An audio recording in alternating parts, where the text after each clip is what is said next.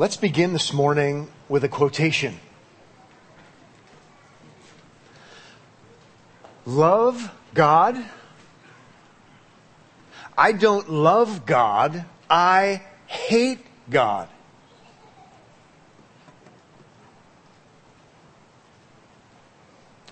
Said by a super, ultra famous Christian. Love God, he said. Love God? I don't love God. I hate God. A terrible quote, but super important. A vital quotation, a strategic quotation. That's what Martin Luther said. Not Martin Luther King Jr., boys and girls. Martin Luther, a famous Christian who about 500 years ago, God used strategically to start something that would mean the recovery of the gospel. And that emotional declaration from Luther is an awesome declaration in this sense, even though it's blasphemous.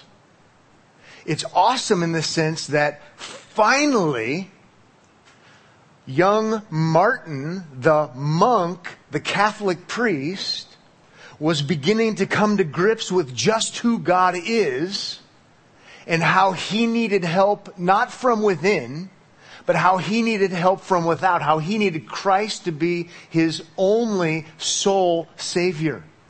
It's strategic for him getting the gospel, if you will, because he's feeling guilt. He's reading the Bible more and more in original languages, studying the Bible in context. Not being told what the Bible says, but actually studying the Bible and reading the Bible. And he's seeing again and again and again that God is righteous. And he's struggling with his guilt. And when he would go to his mentors and confess his sins and what do I do about my guilt, his mentors would keep telling him this. It'll be okay, Martin. Just love God more. It'll be fine. Just love God. Try harder. Just love God. Just love God. Just love God. And as he's seeing God as a righteous God in the Bible over and over again in the Old Testament and the New Testament, this love God more advice led him to say, love God? I don't love God. I hate God. And he's on to something. He's on to seeing how the gospel really works.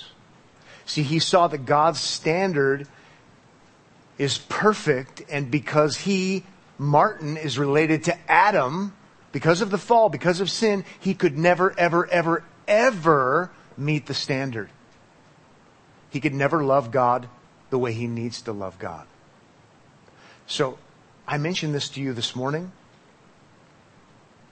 because I've just come from 2 conferences on the Reformation, and I just can't help myself. So, this last week, the OBC elders and staff, we were at the Ligonier National Conference on the 500-year anniversary of the Protestant Reformation.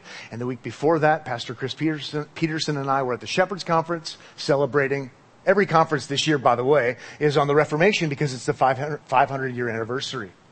And in so many ways, while the Protestant Reformation is about multiple things, the standout is it's about recovering the gospel, the good news about Jesus bringing forgiveness and reconciliation and restoration because it had been lost. And in so many ways, it's because men and women like you and like me, and then religious leaders telling them this, came up with a new standard, a new kind of righteousness, instead of what's actually true about God and his righteousness. So today, we're going to be in Romans 10. If you have a Bible, you can go ahead and go there. Romans 10, and we're going to learn about righteousness. One way to for sure not be a Christian, one way to stay in your sins, one day to be frustrated with guilt up to your eyeballs, is to not understand righteousness. If you don't understand righteousness, it's inevitable. You're going to feel terrible. You're going to feel guilt. And it's inevitable. You're not going to understand what the gospel is. You're not going to understand who God is. You're not going to understand who you are. You're not going to understand what Christ did and who Christ is. So this stuff is super basic, but it's so critical. let me confess to you that for years and years of my Christian life, I think I was a Christian, very confused. I didn't even know what righteousness was. What I could tell you what it was in Greek and Hebrew, and I still didn't really know what it was. I'm sure that some of you don't know what it is. And I'm not saying that to be insulting. I'm saying that because I feel the pastoral passion and burden to have you know what righteousness is. We got to know what righteousness is. We have to at least begin by saying, I can give you a definition of righteousness. And we're at least getting some traction. And if you can know what it is, and then you can help other people know what it is, there's traction. It may lead, how about this? At first, to people saying, love God? I don't love God. I hate God. But that's probably a sign that they're onto something. Something's happening. At least they're understanding who God is. So they can understand who they are. So they can understand who Jesus is and what He did. And so I'm so excited that we get to talk about this today. If you airdropped me anywhere on the planet and said, you need to preach. You have an opportunity to talk to people. You have an opportunity to lead a Bible study. You have an opportunity to address the crowd. You have an opportunity. I'd do Romans 10. Because I know people don't know what righteousness is. And in Romans 10, Paul is convinced that the key failure to the Jews not understanding Jesus is because they don't understand righteousness. So I hope you're motivated just a little bit. I mean, this is going to be an opportunity for you, hopefully, to grow, to become a Christian if you're not one, to understand who God is better, to be equipped so that you can do a better job as an ambassador. It is mind-rocking, heart-stirring, and to be able to leave today with assurance and confidence and joy. So excited, I don't even know what I'm talking about. I actually do. In Romans 10, we're going to learn about righteousness, but let me give you a definition. I hear people talk about righteousness all the time because it's in the text hundreds and hundreds and hundreds of times, and they don't define it. I think it's because they might not know what it means. So I'll start with the definition so you don't say, he talked about righteousness again and again and again, and he never told us what it was. Plus, I told my boys, you'd better know what righteousness is. So, textbook definition from the most standard original language definition I know of. Okay? Righteousness. And I quote, conforming to the laws of God and people. Conforming to the laws of God and people.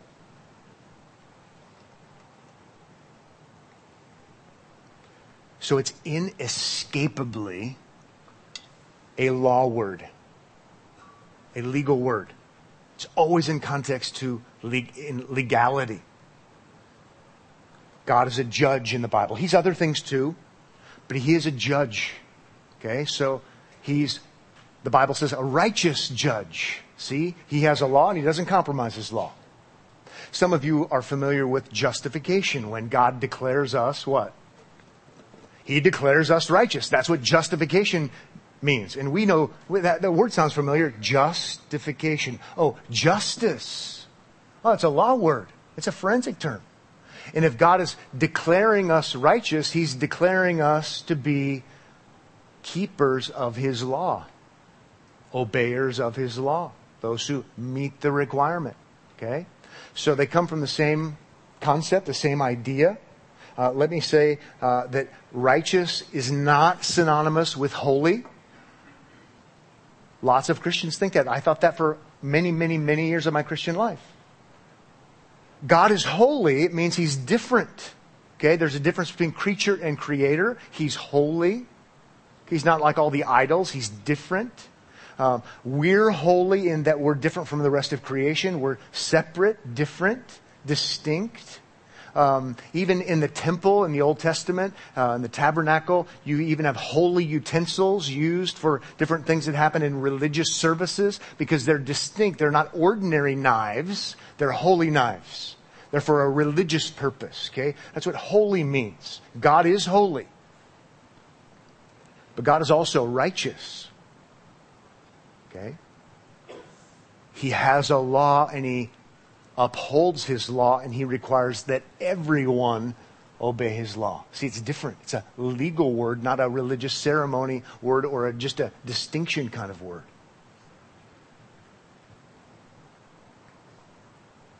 Maybe I'm emphasizing this a lot because I know people, if I tell them righteous is a law word and it's always related to the law, they'll say, I don't think so. You might even be one of those kinds of people. But if you are one of those kinds of people, you're a kind of person that says, don't confuse me with the facts, I know what I believe.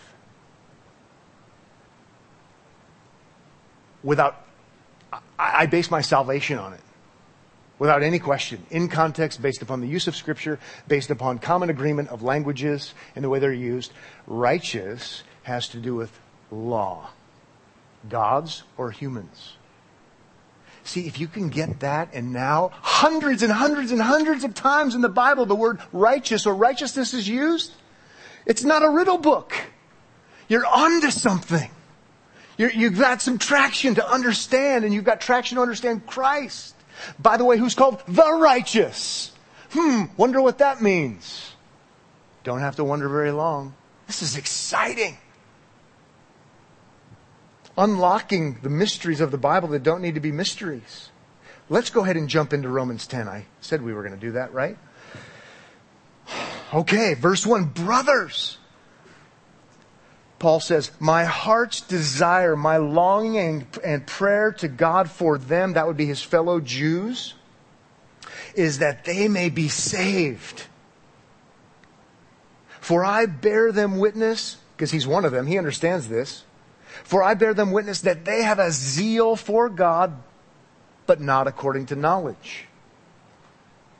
Just a couple quick observations. Number one, they're not saved. Okay? And in Romans, it would be saved from God and his justice, from his just condemnation. Oh, another law word, by the way.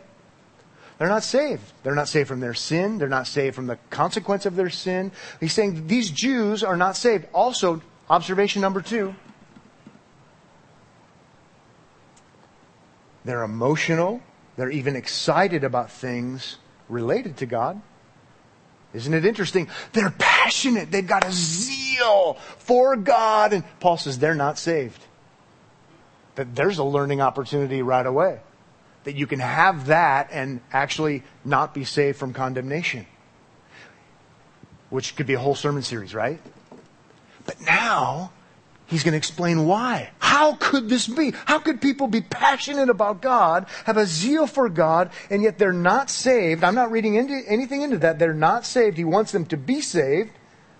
They have a zeal for God, but it's not according to knowledge. What do they need to know? What don't they know? What do they know wrongly? How about verse 3? For, here he goes explaining being ignorant of, this is the knowledge they lack. Being ignorant of the righteousness of God. And seeking to establish their own. That's what happens too, by the way. That's the logical result. They're ignorant about God as it relates to his law, his requirements, his standards, what he requires of people. They're ignorant about God's righteousness. And so that leads to something. When you don't understand God's righteousness, it leads to, notice after the comma, and seeking to establish their own. Their own what? Their own righteousness. They did not submit to God's righteousness. There's all kinds of things going on. And by the way, the reason I'm excited about this is not because these people aren't saved, not because they're ignorant. Those are things to be burdened over. I'm excited because he's explaining how this problem can be dealt with. It's not by giving them more emotional kinds of arguments. No, they need to understand who God is.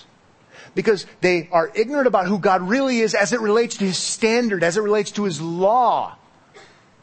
And what they end up then doing is they establish their own.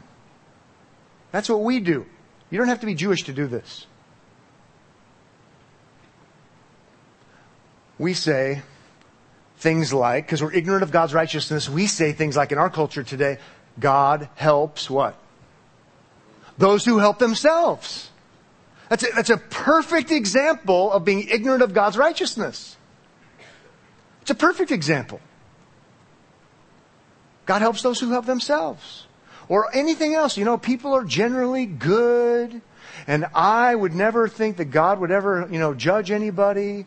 And all this kind of stuff. They're totally, sometimes we are, totally ignorant of God's righteousness. And so it's no wonder we don't look to the righteousness He provides, which is what He means, we'll see, by God's righteousness. They don't submit to God's righteousness. They don't believe the gospel. They don't trust in Christ because they're ignorant about God's righteousness.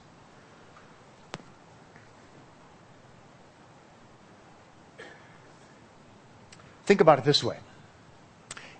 It's not a perfect illustration, but if there's a fence that is unscalable, there's no possible way you can get over the fence. You're going to have to look somewhere outside of yourself to deal with that problem. And it's kind of like that with us. Oh, by the way, it's not God's fault. We're all related to Adam, and so we have a sin nature. And so here we are. It's like we have no arms and no legs spiritually. We couldn't climb that fence. We never could. But the standard has always been the same. Before the fall, it was the same. Love me. Keep my commandments. Love each other. And after the fall, after sin and rebellion, the standard's been the same. But we're incapable. But what we do, if we don't understand that wall, that fence is perfect, by the way, but unscalable by us because we're all related to Adam and Eve, Adam in particular. What we do is, because we have a sense of law, we have a sense of justice, we have a sense of right and wrong, and we know that there are problems, so we just make a new one. And so maybe with some good effort and some help from God, we can do it. And the Jews are thinking like this. And that causes the Jews, and it causes people like you and people like me to reject Christ. Because you don't need righteousness provided for you, because you can be righteous yourself. Okay? Is it making sense? It's not complicated. Sorry my illustrations are lacking. God has a perfect standard. We could never meet the standard. So we should therefore look outside of ourselves to God's provision of meeting the standard. But the reason we don't look for God's provision is because we're not desperate, because we make up our own righteousness. We make up our own laws. The Jews did it. We do it.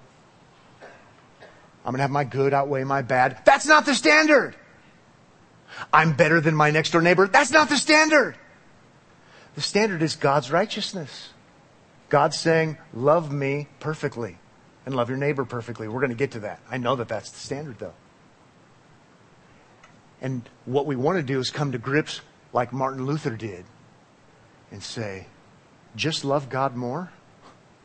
I can never meet the requirement. It leads to that terrible feeling, that terrible guilt, that terrible emotion that might even cause you to be like him and say, love God, I don't love God, I hate God. Because I can't. It's right where we want you. I can't. So you've got to look to someone who can.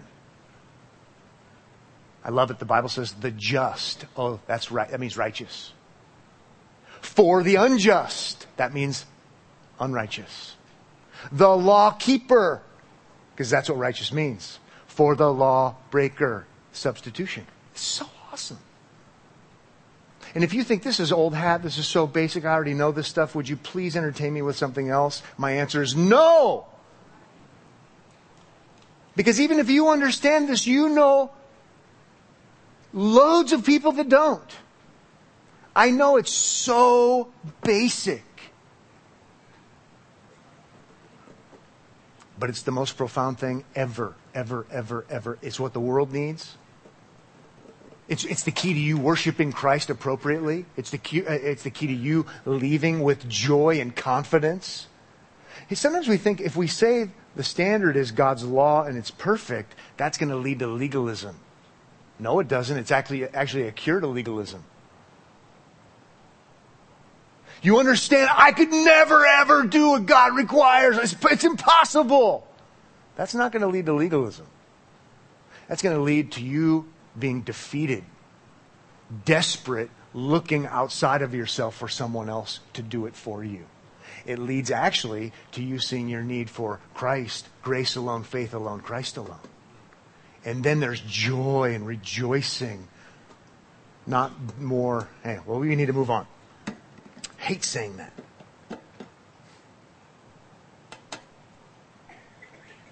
Verse 4, okay? Here we go.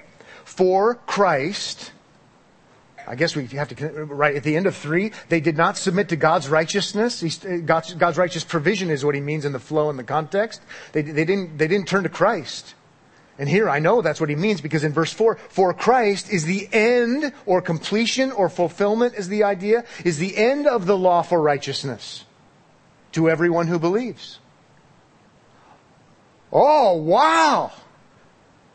How about that again? For Christ, see, they didn't turn to Christ, but they need to turn to Christ. For Christ, here's the explanation, is the end, the completion, the fulfillment of the law for righteousness. To everyone who believes, for everyone who trusts in him. God doesn't throw the law away. That would make him unjust, by the way. It would make him unlaw, is the idea. It would make him less than God. It would make him bad. No. What happens is, in Christ we have the end of the law for righteousness. The fulfillment of the law. The completion of the law is the idea.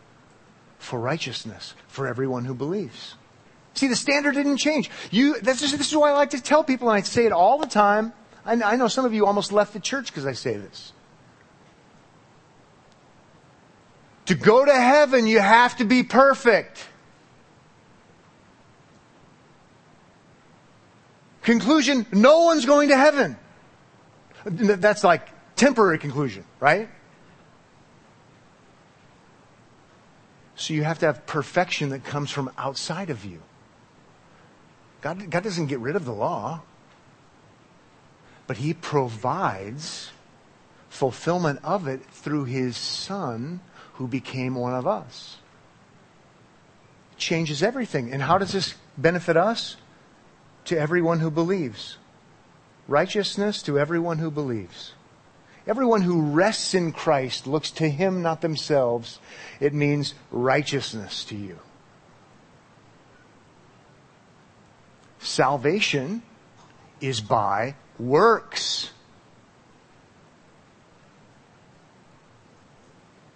Not yours. Because you're related to Adam. And you actually could never, ever be righteous. You could never keep the law because you're broken to begin with, and so am I. But we need Christ's righteousness. Christ's obedience to the law is what that means without any question. And this is the key to the gospel. You don't have the gospel without this. But see, remember back in verse 3, they did not submit to God's righteousness. They didn't submit to God's righteous provision. They didn't submit to Christ. They didn't come God's way.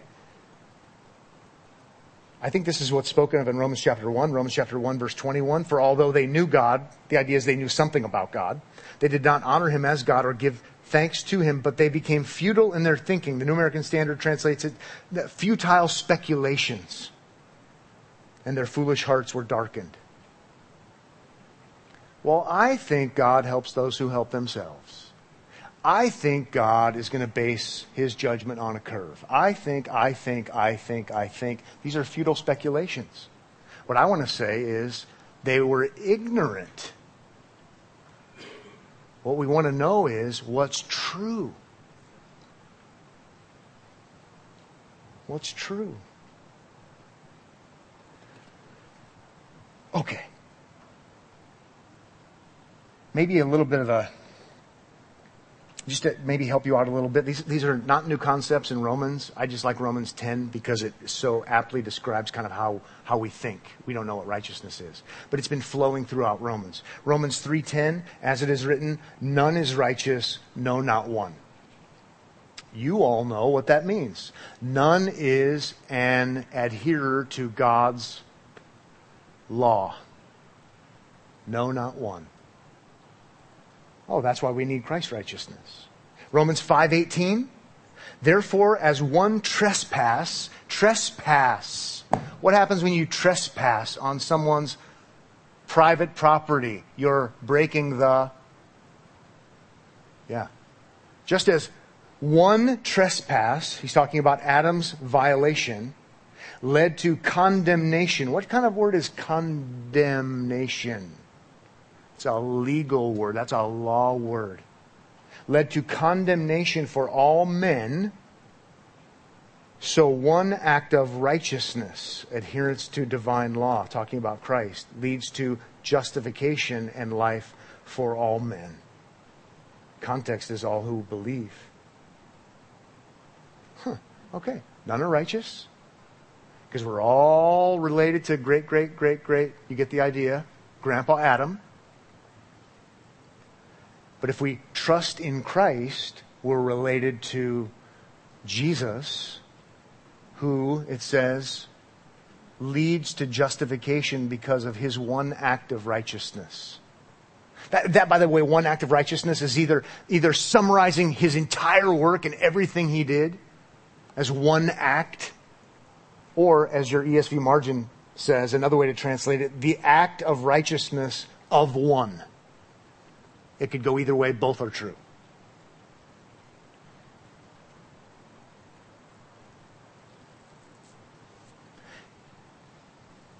So, just for a breather, God requires perfection. Jesus is the provision from God. That's why you have to believe in him. And if you believe in him, God sees you as if you're perfect. I know he does because the Bible says he declares you perfect. Therefore, having been justified, we have peace with God. Romans 5, Romans 8. Oh, it's awesome. How about that? How about being like young Luther and coming face to face with the daunting reality that God requires absolute perfection and you ain't got none? I mean, sometimes I'm tempted to preach a sermon and do only that. I won't, but I would like to do that. Just divine standard, divine standard, divine standard. This is what God requires. Absolute in thought, word, and deed, as older, mature Christians have said. In thought, word, and deed, everything, every thought, every motive, every action, everything. If you don't do all of them perfectly your whole life, you deserve to, and you are going to hell. Have a nice day. Some ways I want to do that. And just let it sit and say, this is not good news. And by the way, I would be saying the exact same thing if I just said, you need to love God, you need to love God, you need to love God, you need to love God, you need to love God. Oh, by the way, you need to love your neighbor, you need to love your neighbor, you need to love your neighbor. In thought, word, and deed, you need to do that perfectly. I would be saying the same thing. But we don't equate the two together very well. And what would we do? We would leave and we would be on 24-hour watch in rooms with no sharp objects. We should be. See, that's what should happen if we're starting to come to grips with God's righteousness. There is a law and it means perfection and we don't meet it. This is terrible. By the way, it's not God's fault. That's where Luther got mixed up. But we would be in that proneness to say, what's with this God anyway? Until we learn more about what it means to be in Adam and all that. But see, that's where we need to be. We're busy selling Jesus as a life coach who helps people. It's true he helps people, but the greatest help and the ultimate help, the gospel help is, it's Jesus Christ the righteous. Jesus Christ the law obeyer in my place. Because apart from that, I am, to use Paul's logic, not saved. And now it's good news, right? And I know this is trite, but we really mean it when we say, you won't understand the good news unless you understand the bad news. And the bad news is the good God who has a good law that is absolutely reasonable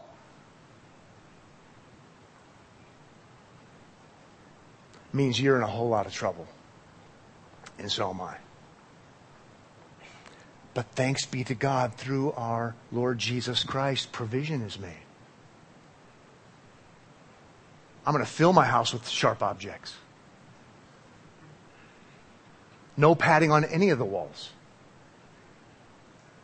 Because I'm free in Christ because of what He's done. It's good news. It's the best news of all.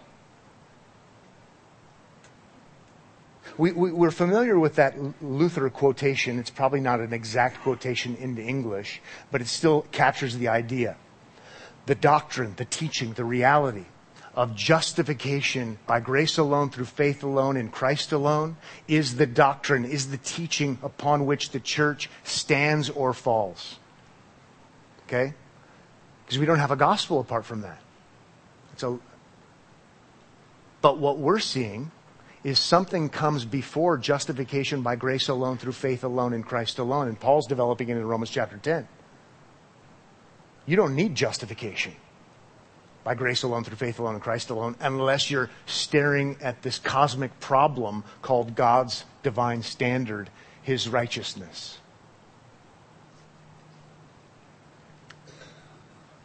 So you look to Christ for righteousness so that God can declare you righteous. Justification. This is so exciting. This is always relevant. But it is something we need to move on and keep talking about. Paul shows this is not a new reality. I think we could be done now and wrap up there, and we have the idea. But he shows this is not a new thing. So in verse 5, he wants to answer the critic who says this is made up. He says, for Moses. See, the Jews, they like Moses. For Moses writes, and he's going to reference Leviticus. They like Leviticus too. You should like Leviticus. For Moses writes about the righteousness that is based on the law, that the person who, notice, does the commandments shall live by them. We might think that that's wrong, but it's actually not wrong. It's actually right. It's exactly what Jesus will say in Luke chapter 10. If you do the commandments, you'll live. And based upon the way Jesus uses the same Leviticus text, he means eternal life. If you do the commandments, you'll have eternal life. Is that possible? Not if you're in Adam. But God's law has never changed. The standard has always been the same. The principle is an eternal principle. If you do the commandments, you'll live by them. There's not a lot of time to do it, but we have to do it. We have to go to Luke chapter 10. I realize we reference this a lot at Omaha Bible Church, but I do want you to see it.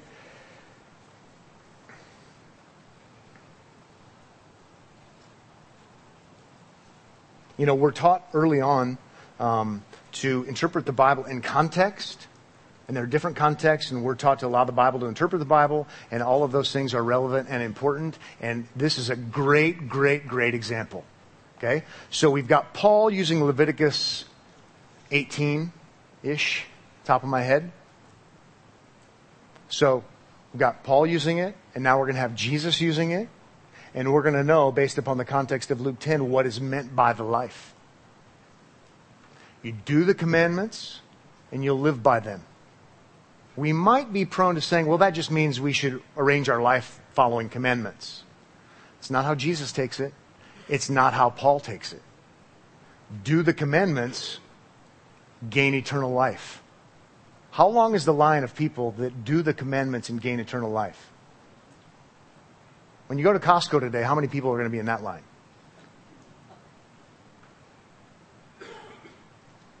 How many?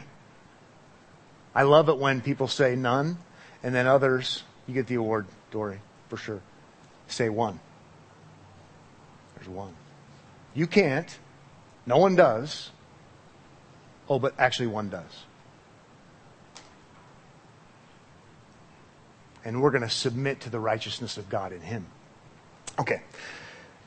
Luke 10, chapter 10, verse 25. And behold, a lawyer stood up to put him to the test, saying, this is a lawyer, a legal expert, testing Jesus, saying, Teacher, what shall I do to inherit eternal life? So I highlighted eternal life, so I knew that he wasn't talking about temporal life. He wasn't talking about life-guiding principles. What shall I do to inherit eternal life? He said to him, what is written in the law? How do you read it? And he answered, you shall love the Lord your God with all your heart and with all your soul and with all your strength and with all your mind, and your neighbor as yourself. And notice Jesus doesn't say, you're such a legalist, you have no idea what you're talking about. 28. And he said to him, you have answered correctly. Do this and you will live. Interpret live in verse 28 by life in 25. Live in 28 is the same life as 25. It's what kind of life? Ta-da! It's eternal life. Could that lawyer have done it? No, he couldn't have done it because he's in Adam. He's already a sinner. He's already corrupted. But the principle is still true. It's always true. If you do the right thing perfectly, absolutely, then in principle you'll gain eternal life. That's how it used to be before the fall. It's how it is after the fall. It never changes because God is righteous. He doesn't change it. He doesn't change the principle, the law principle.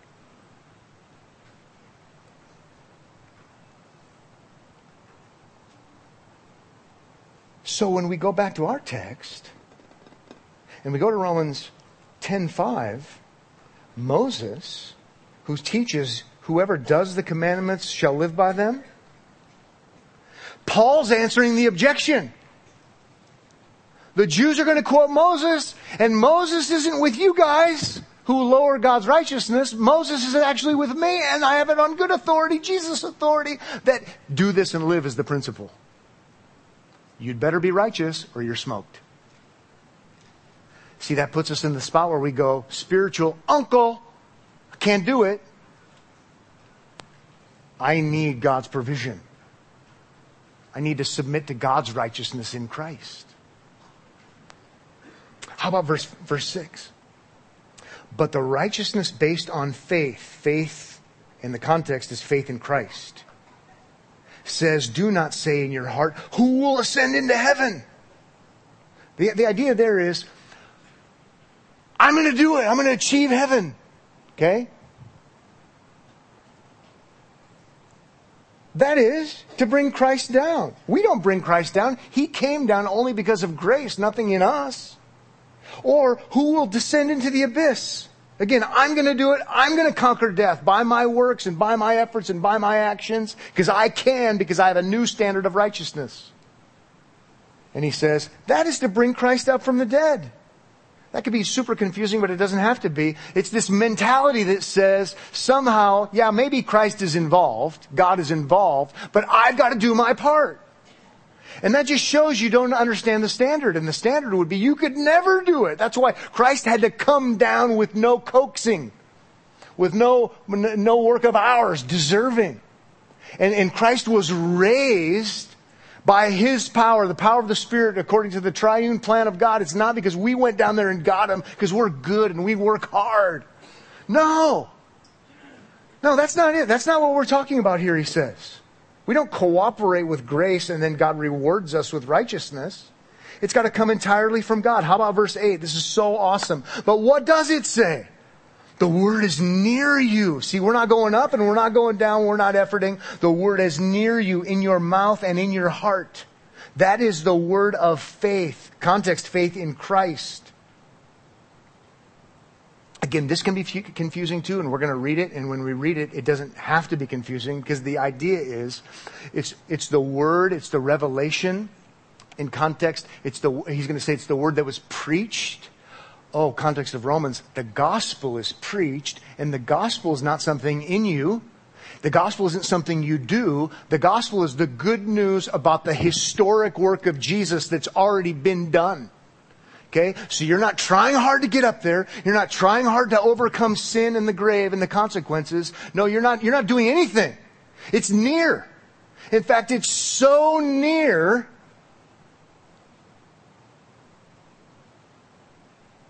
you believe in your heart. But that's not doing anything. That's right. That's not lifting a finger. That's right. You believe in your heart and you confess with your mouth. That's what he's getting at. It's awesome. But what does it say? Verse 8, the word is near you, in your mouth and in your heart. That is the word of faith in Christ, that we proclaim. See, the gospel is what you proclaim. Because if you confess with your mouth that Jesus is Lord and believe in your heart that God raised him from the dead, see, we weren't involved in overcoming the grave, you will be saved. For with your heart one believes and is justified. See, it's no action, no efforting. And with the mouth one confesses and is saved. And I think he's saying parallel things there, two things stating the same thing. It's awesome. You know, you're in a straitjacket. There's no spiritual efforting. And by the way, you'd just be trying to meet your own righteous requirements anyway. There's no way you can meet the requirement because it's perfection. Christ meets the requirement. So what do you have to do? I can't do anything. That's right. You believe in Jesus. You're resting in somebody else. You're incapable, unable, and you're not supposed to do anything because then you just mess it up because that proves you don't understand what Jesus did. It proves you don't understand who Jesus is. You believe in Jesus. You rest in him. A couple of good texts by way of cross-reference that complement Romans. Matthew 5:17, Jesus said, I have not come to abolish the law and the prophets, but to fulfill them. I didn't come to lower the standard. I didn't come to get rid of Leviticus 18, the do this and live principle. I came to fulfill the standard. I did it. We already know what the standard is. Love God with all of your faculties, we might say, to summarize, including motives, and love your neighbor perfectly. Jesus says that's a summary of the law, and Jesus says, I didn't come to get rid of that, but I came to fulfill it. I came to bring culmination. I came to bring an end to it in the right sense. Matthew 3:15, he said, I want to do this to fulfill all righteousness. Righteousness. Does it mean holiness? No. You're not helping people. You're just adding another religious word that's a great word and an important word. But you're just confusing people. Righteousness. Is this some kind of gas? Some kind of substance? No. It's concrete. It's personal. Because God is personal, and he personally requires you to keep his what? Law. Law. He requires it. And God personally sends his son, here we go, don't miss this, his son to earth to become one of us. The humanity of Jesus is critical because he was born under the law to fulfill the law so that we could be justified. Otherwise, it's never going to happen. It's never going to happen. We should be loving the humanity of Jesus. Yeah, he became one of us to do all this for us. Here's the deal. It's not a deal. It's so good. It's so good to realize that God's good and holy law is that, and that it means bad news for us. It's so good. Because apart from that, there's no salvation. It's Romans 10. We're just going to come up with our new laws, new laws, new laws, new laws, new laws, new laws. Because then we know God's good and holy law means we're condemned, and we need to know that, so that then by God's grace we can look outside of ourselves and, to use Paul's terminology, submit to God's righteousness. I believe in Jesus, your one and only unique Son. He went to the cross. He went to the cross for us because we're unrighteous. Okay? There's a just condemnation, execution, and it wasn't just physical. Death. By the way, that's fulfilling the law as well. I think that's why Paul talks about one act of righteousness. It's the whole thing. How about Philippians? Even death on a cross. I like it that we sing no guilt in life, no fear in death. If you're believing in Jesus today, you should be humming that all day long. No guilt in life, even though you're guilty, because you're looking to Christ. No fear in death, because Jesus was perfect. God raised him from the dead. It's proof he's going to raise you from the dead. Isn't this great stuff? Amen. Let's pray. Father, thank you so much for this morning. Thank you for an opportunity to look outside of ourselves, to look to Christ. What a fearful thing it is to fall into the hands of the living God. Thank you that we don't have to fear because of your love for us. Thank you that now we actually can seek to obey you and honor you and love you out of gratitude because of what Christ has done for us. Lord, may your word powerfully work in our hearts. If need be, if we have hard hearts, may your word shatter our hearts like Jeremiah talked about. Give us new hearts. Allow us to look outside of ourselves to Christ. Encourage us. Help us to be good ambassadors, to understand our Bibles like we've never understood them before if necessary. In Jesus' name we pray, amen.